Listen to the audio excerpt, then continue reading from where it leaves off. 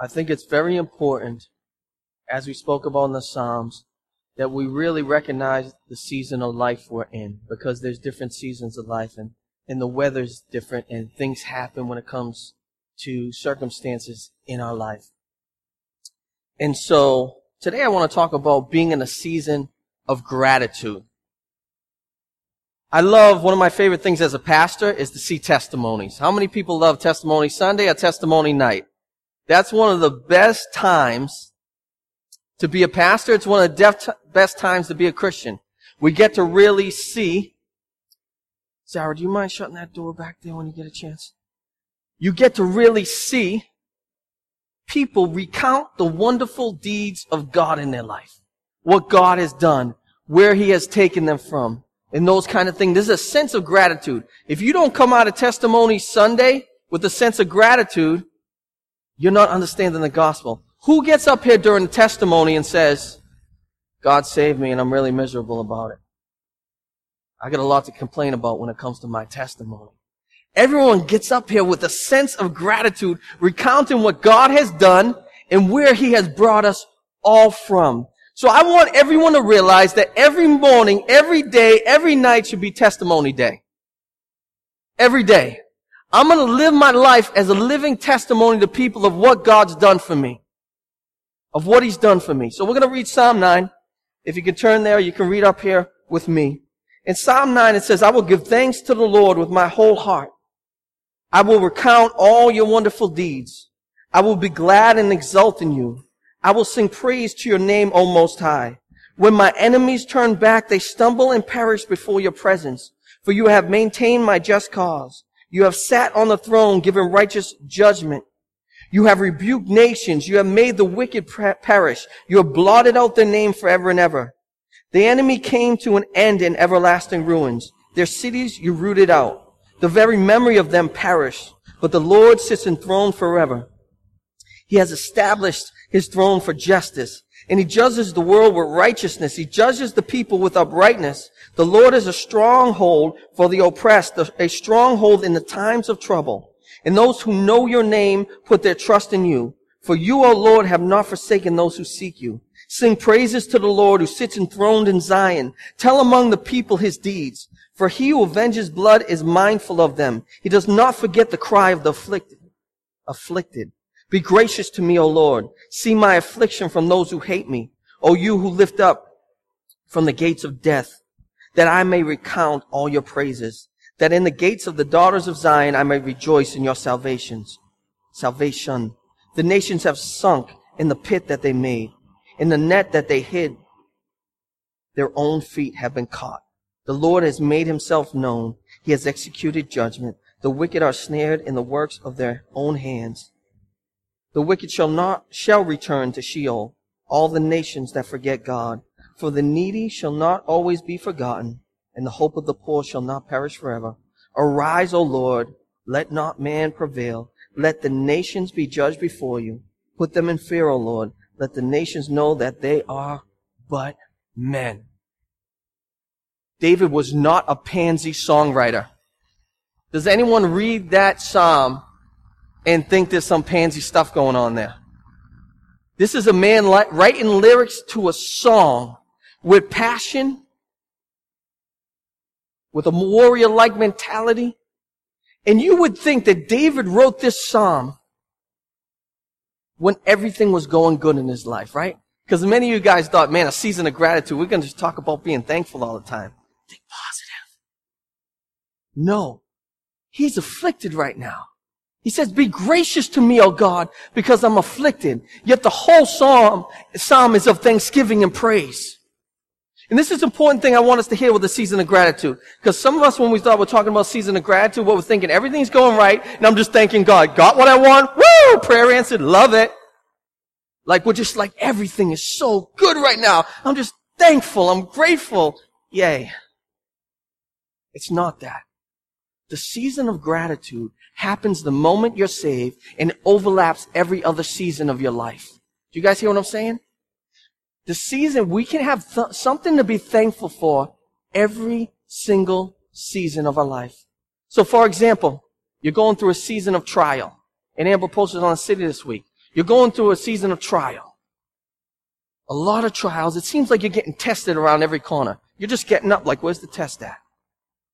Trials, trials, trials, trials. What do we thank God? Why is that a season of gratitude?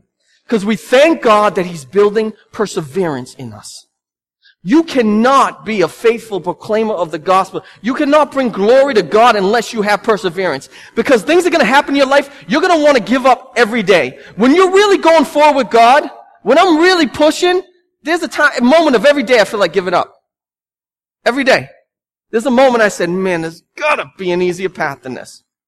He said, deny yourself and follow me. He calls us to die every single morning. To die to ourselves and live for the glory of God and the proclamation and advancement of the gospel. Be thankful for that. Do you guys see that right there? In a season of rejection, what can we be thankful for in a season of rejection? Are we just going to mope around? Okay, it's a season of rejection. I'm going to complain for the next 5 months. No. What do we think? We talked about it last week. We thank God that He has allowed us to be rejected so that we can identify with His Son Jesus. Now I can partake of His sufferings. Now I can know my Savior more. Now I can empathize and know Jesus more. So that season of gratitude overlaps that season of rejection. So from the moment we're saved, we're living in a season of gratitude. David is afflicted. And what does he say? He says, I'm going to recount the wonderful deeds of God. I'm going to recount and sing praises to God. Now, everyone know the story of Paul and Silas? They're in jail. They're shackled up. They're being persecuted in the gospel.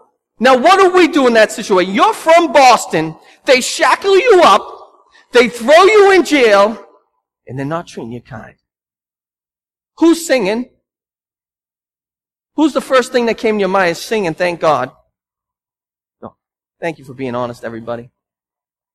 Because that's not what we think of. Paul and Silas worship God while they're chained up in shackles for the gospel because they're thankful that they can suffer for the advancement of the most important thing, the gospel of Jesus Christ.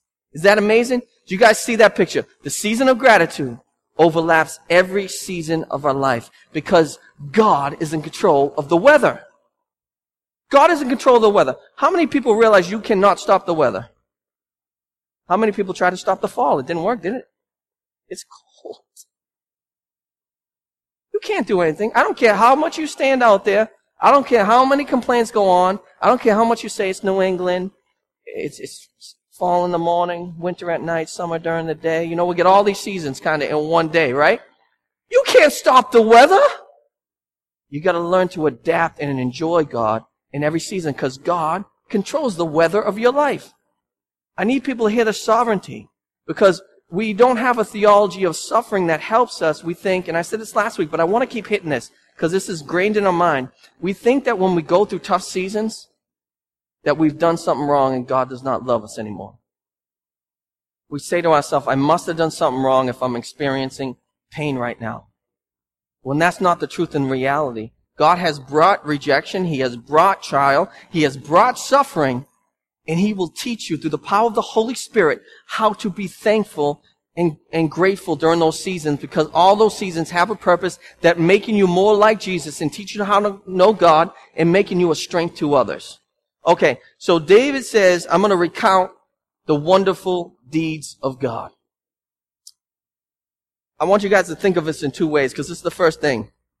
To enjoy this season of gratitude that happens at the moment of your salvation, you got to learn how to recount the wonderful deeds of God. We know how to recount the bad things, don't we? We give the list. You ever get the list? If you're married, you get the list once in a while, right? This is going wrong. Number 2, this is horrible. Number 3, I'm still mad about number 1. That's the list. I'm recounting the horrible deeds of my life. And this person should have treated me that way. I should have a promotion. Bum, bum, bum. That's recounting the horrible deeds of our life. We do it the wrong way. What we're supposed to be doing is recounting the wonderful deeds of God. Jesus saved me. I don't deserve it. He provided for me. He gave me a husband. He gave me a wife. He gave me a job. He gave me a church that loves me. He gave me the gospel. Like, that should just bing. You can't stop. You'll be there all day. We got to recount the wonderful deeds of God. And so I want to think in two categories. Historically and personally. Because too many times in our individual society, we get trapped in this narcissistic box. Like religion's about me. Church is all about me. Serve me, love me. Like, what is this box? There's no power living in this box. So I want us to think community. I want us to think worldwide. I want us to think of our towns and our city and other people. It's okay to bring other people into your life. Historically, when I look back at the redemptive history of God, when I look at the Bible, what's the single greatest historic event that we all have to be thankful for? Excuse me. The fact that God the Father sent God the Son to earth. Don't let this get old. God the Father, we all deserve judgment. Yet He allowed His Son, the second person of the Trinity, to take on flesh, to give us what we didn't deserve, mercy and grace and love for eternity. Historically, I'd say God came to save the world. Let's recount that wonderful deed. That's the main deed we're recounting every week, right? When we take communion, what are we doing? We're remembering that God's Son came. He didn't have to come. We didn't deserve it. There was not one. They were all sinners. People think He came for the good people. There's no good people here. You guys know that truth. There's a bunch of sinners that needed a saving God to come and die for them.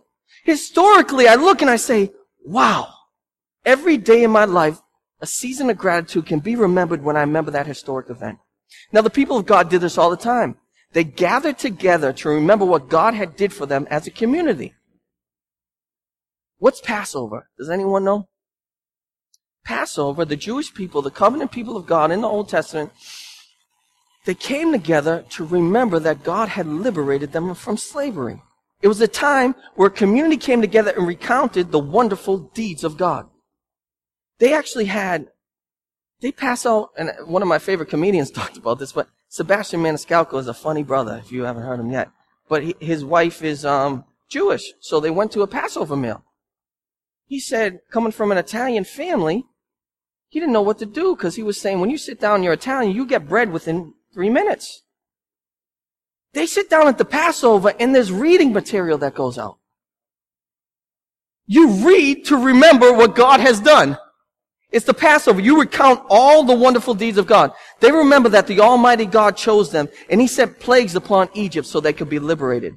They remember that when the angel of death was going to take the firstborn's life, that God provided a way through the sacrifice of a lamb to have blood over the doorway so the angel of death passed over. That's why they call it the Passover. They remember that all those plagues came so God liberated them from Egypt, from the world power at that time. They remember that. They remember that when the world power chased them down, that God did something He never did and have never done since. He split the ocean so they go through. They recount all those things. They read all those things. They remember all those things, and their affections turn to gratitude. When you remember what God has done for us as a community, our affections turn to gratitude. Isn't that what we're doing today? We're coming together to remember the living God, to remember the gospel of Jesus Christ, and to remember what He's going to do upon His return. Like all those things come together. We have to recount what God has done for us historically. Then it comes to personally, right? I got to remember what God has done for me personally. How many people are quick to forget in a tough season all the things that God has done for us? They go right out the window, don't they? Man, what a tough week. We got to remember that God saved us from the pit, as it says in the Psalms. And I want to keep bringing this up. A man Marima said, we think the pit is like God was here, we were like at the second tier, so He just grabbed some nice people and pulled them up there with Him. No, think about the dumpster, the garbage heap, the sinners, the undeserving. He took us from the pit and made us children of God. Think about where you were, just for a moment. I mean, just mentally, emotionally lost, feeling guilt, feeling shame, feeling the weight and the burdens of sin, and even feeling the fear of not knowing what life was all about. Then the Holy Spirit awakens your heart to the truth of the gospel. How much gratitude does that build in us? to remember personally. And we'll get to this in the gospel assignment. I'm going to have you guys write down just some personal things you remember. Because you've got to do this in your life. When seasons are tough, you've got to recount what God has done in your life. And it helps you remember. And it helps even give you strength. You know? Like even David, who wrote these Psalms, when everyone knows the story of Goliath, right? David's a teenager. He could be anywhere from 14 to 16 to 18 years old. No one else will step up to this giant man who's challenged him one-on-one, Philistines versus the Hebrew people. He's saying, let's go one-on-one. Whoever wins gets the victory. He's insulting God and insulting his people. David comes by, he's dropping off cheese. He's bringing food to the soldiers. He sees someone mocking God. And what he says, and what he remembers is, he recounts the wonderful deeds of God. He said, God allowed me to slay a lion, he allowed me to slay a bear. He allowed me to slay this giant for his glory. See how David remembered how God had been victorious? He recounted the deeds of God, and that's why it built his faith. When you recount the deeds of God, it builds your faith. God has come through for me in the past, he will come through for me again. God has forgiven me of that sin, he'll forgive me of this sin. God, when I was confused before, brought clarity in my life. Over and over again, you will see the pattern of God coming through, and you need to recount that, and that will bring you strength. Amen? That's huge stuff. So both historically and personally, recount the deeds of God. The second thing you see in this psalm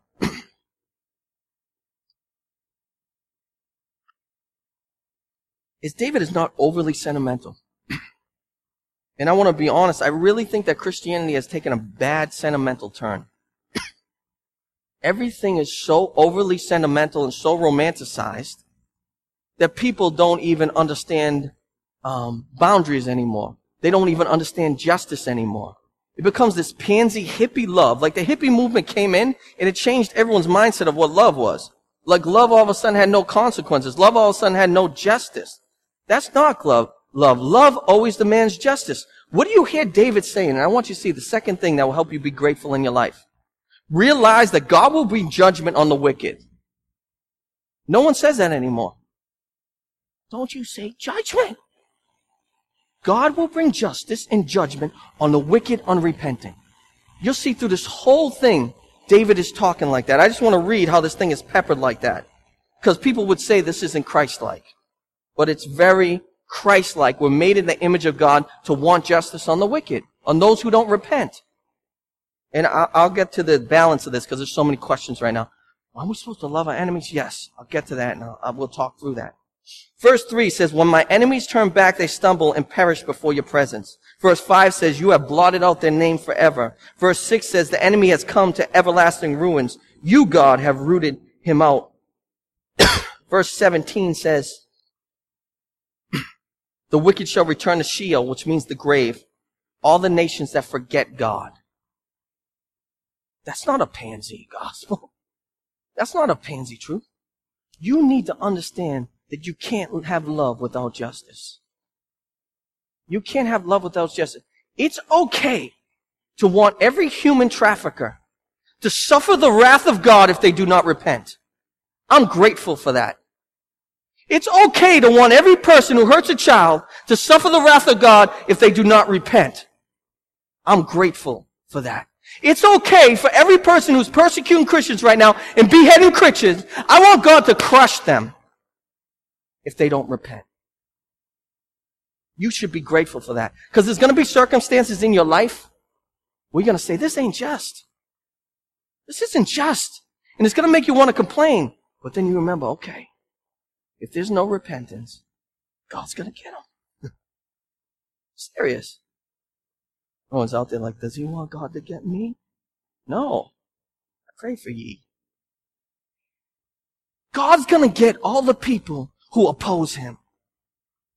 All the people who oppose him. He's going to crush them. Should that feel good when I say that? I don't know. Is that wrong? I don't know.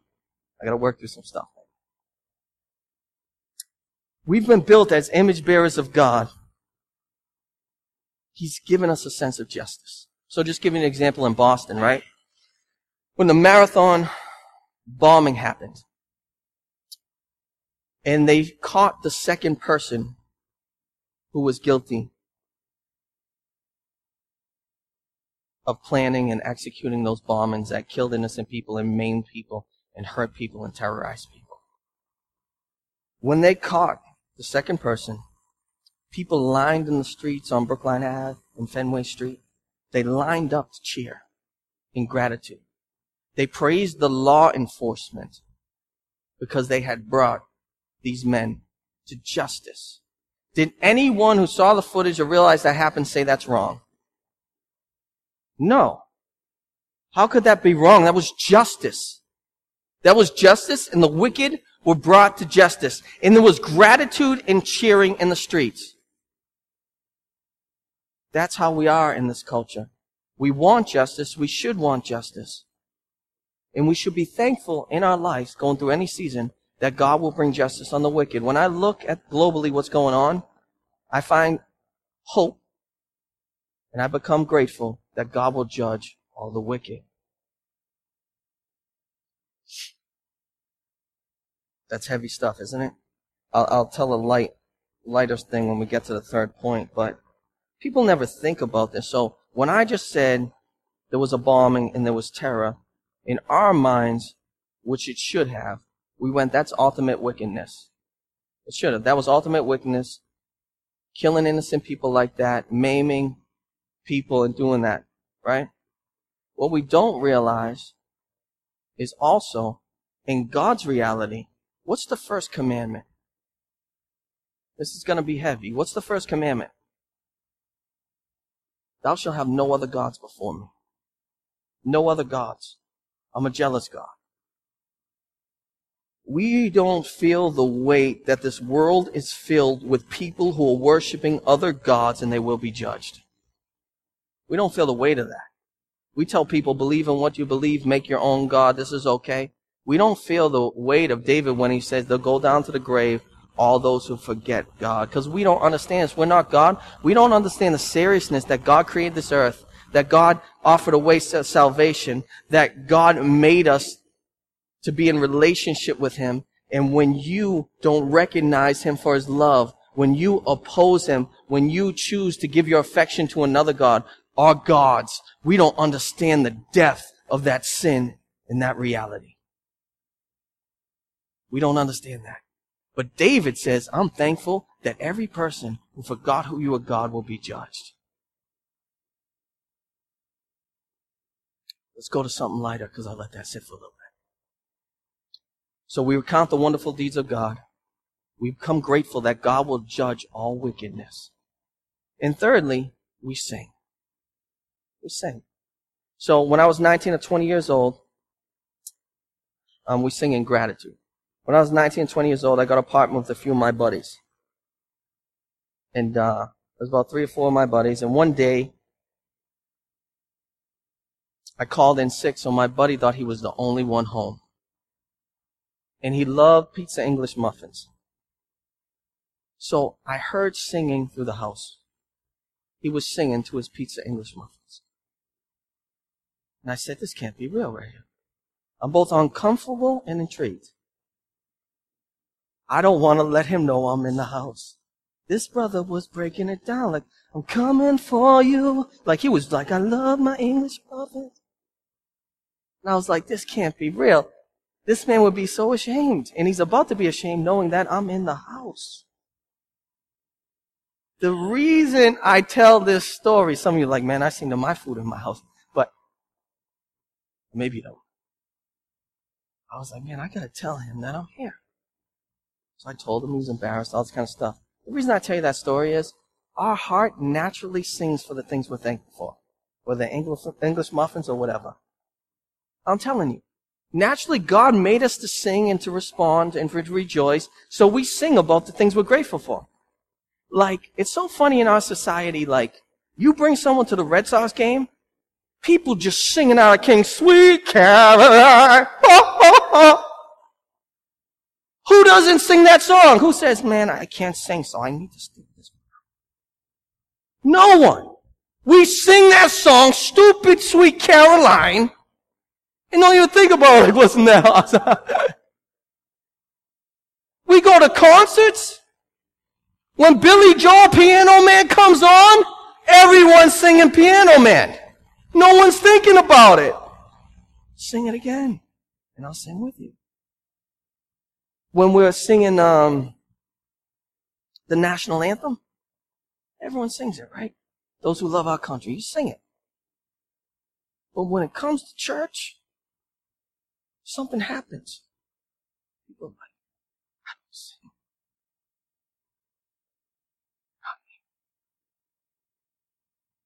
Why is that? Because David, peppered through this whole psalm, talks about singing. This is a song he's writing. He's singing about crushing people's head. God's gonna crush your head.